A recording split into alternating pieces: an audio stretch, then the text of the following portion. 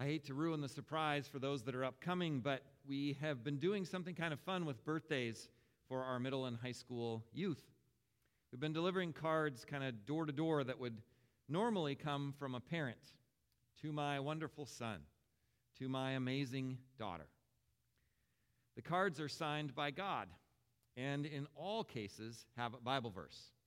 80, probably even 90% of the time, it's the one we just heard from 1 John chapter 3, verse 1.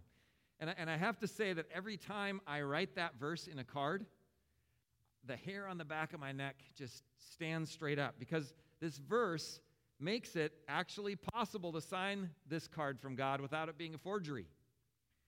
Why? Because it's a promise, a claim on you, a claim on me, on all of us. It's not a feeling, although, yeah, I did an amazing feeling at hearing that promise, those words. I hope you do too. But it's not just a feeling. It's not just an idea or a concept. It's not a philosophy of life. I hope it would lead us to live our lives in certain ways, but it's not just that. It's more than that. It's a truth claim on all of our lives. See what love the Father has given us, that we should be of God, and that is what we are. Now, we know from other preaching here in this place that whose child you were in the ancient world made all the difference for your identity, for your present, for your future. It really was kind of it might have freed you to be, or maybe even kind of trapped you in who you would be. And that's true here for sure as well, because this claim was made by John to a church that was in turmoil, where many false claims about Jesus were pulling people away from the truth. The identity of the young church was at stake during this time, and she needed to return to this most basic promise. Now, in our day and in this place, the crisis of identity seems to be more kind of wrapped around the individual than the community itself. There's so much pressure for a child or a teen or even an adult, young and old, to find themselves, their true selves, to figure out what it is they need to be, what it is they're supposed to do. Now, I want to say there can be some beauty in this. There can be some freedom in this, to not be stuck in this sort of predetermined mold. We don't have to go back that many generations to find a place where for most people it was like, this is what you will be, this is what you will do, this is where you will go to school, this is where you will live, this is who you will marry.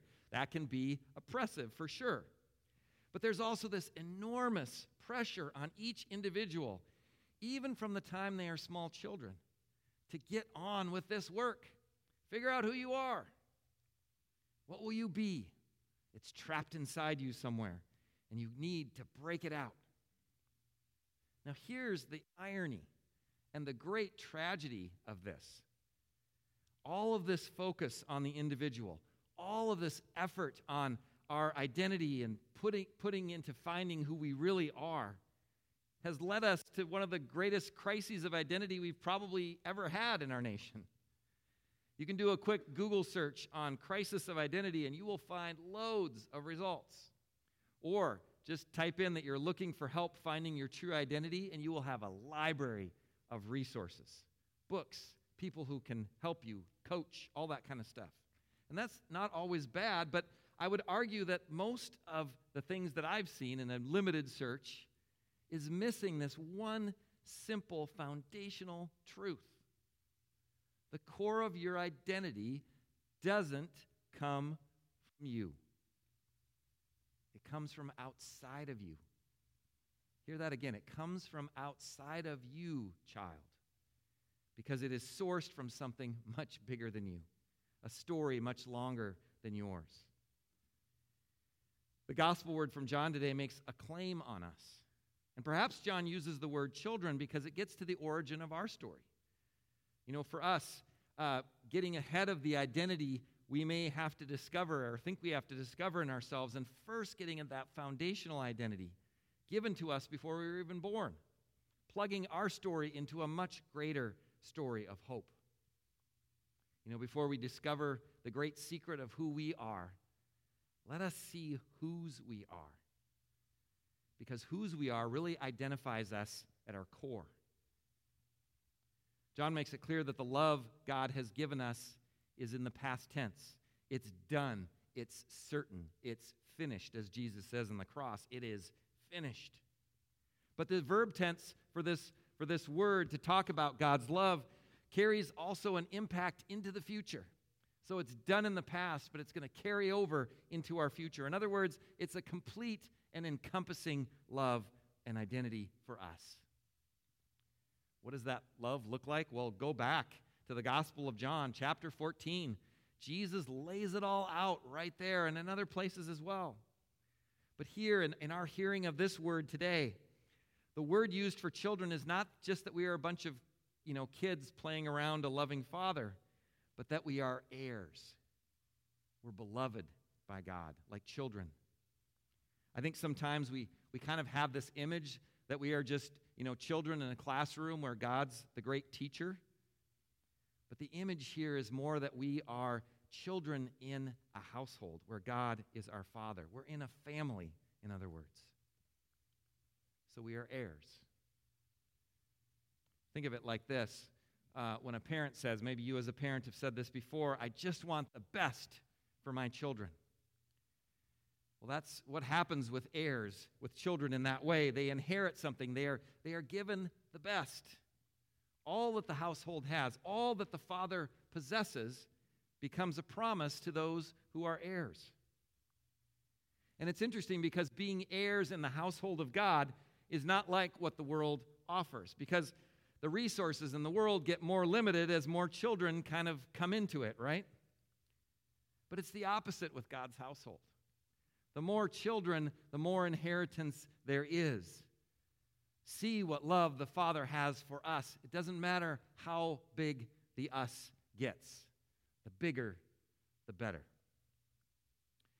Now, as I said, there's a crisis in this community that John's writing to, and there are multiple outside and even inside threats that seek to tear this young church apart. So after these lovely words about being children and heirs, we have this business. You might have noticed it, and it might have tripped you up as it did me a little bit. This business about not sinning. You can't see God if you're a sinner, kind of a thing. Well, there it is, right? There had to be something. There has to be a condition. There always is a condition on our identity, what we want to be or what we think we should be. So we have to be perfect. We have to be without sin. We can't abide in this household if we sin, apparently. Okay, let me give you a quick test here. I want you to put up your hand when you start to recognize the words I'm going to read, okay? If we say we have no sin, we deceive ourselves and the truth is not in us. If we confess our sins, God, who is faithful and just, will forgive our sins and cleanse us from all unrighteousness. Know where that comes from?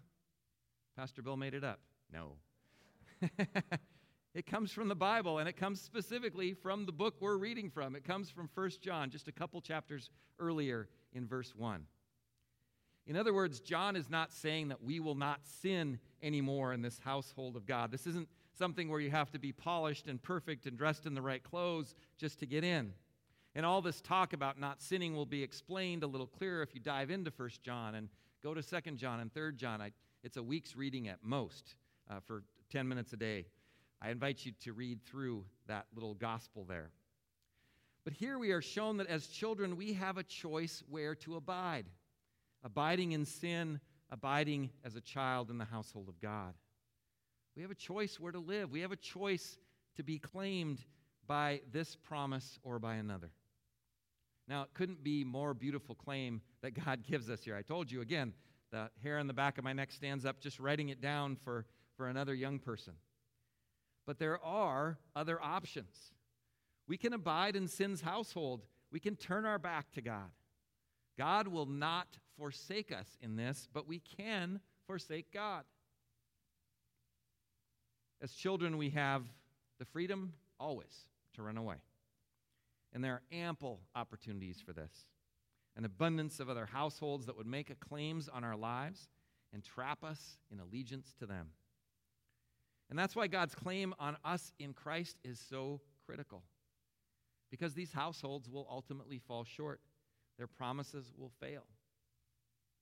These households, too, they change, they rise, they fall. We know if we've lived enough years to know how they change, what different things draw on our short-term desires. And we don't know what ones will seek our allegiance today.